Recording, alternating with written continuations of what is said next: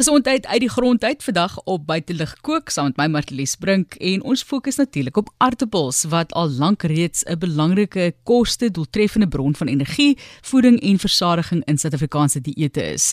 As die belangrikste groente-oes in Suid-Afrika en een van die wêreld se mees erkende stapelvoedsel speel die aartappel steeds 'n belangrike rol in ons dieete, gesondheid en welstand. Ek het vandag vir jou 'n heerlike bygereg. Nou kyk, ek is verskriklik lief vir 'n aartappelslaai. Ek dink enigiets kan 'n aartappelslaai vervang nie, maar dalk is jy lus om iets anders te probeer, 'n middel van die week tipe van aartappelgereg, saam met die braaikos. Ek weet op 'n Woensdag aand is ons nou weer lief vir 'n bietjie braai en dan soek mense bykos wat dalk nie vir jou so sleg laat voel soos die romerigheid van sekere aartappelslaaie nie.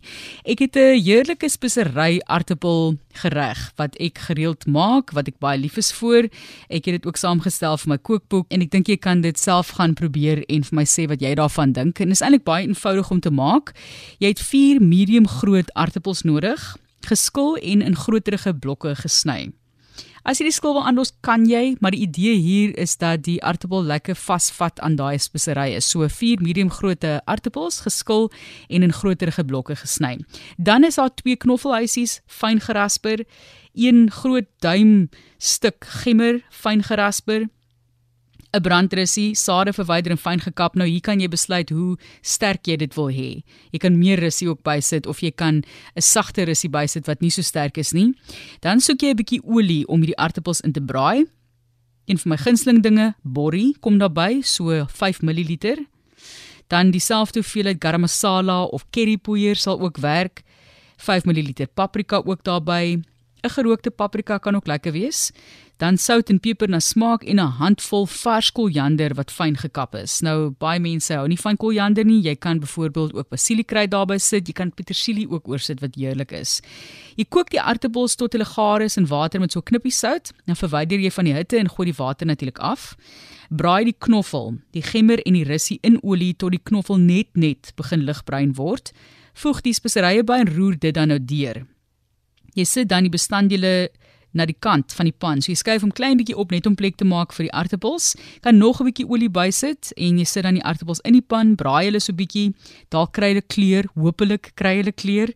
Jy braai die aartappels vir 'n paar minute op hulle eie en roer dan die bestanddele alles die mekaar met die speserye en jy braai nog so 5 minute.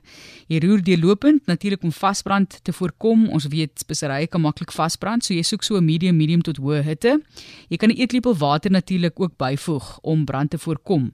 As jy bekommerd raak, aan die einde strooi daai vars krui wat jy op besluit het, koriander pas perfek hierby.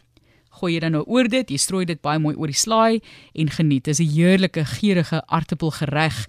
En die fokus dan, soos ek gesê het, vandag op aartappels.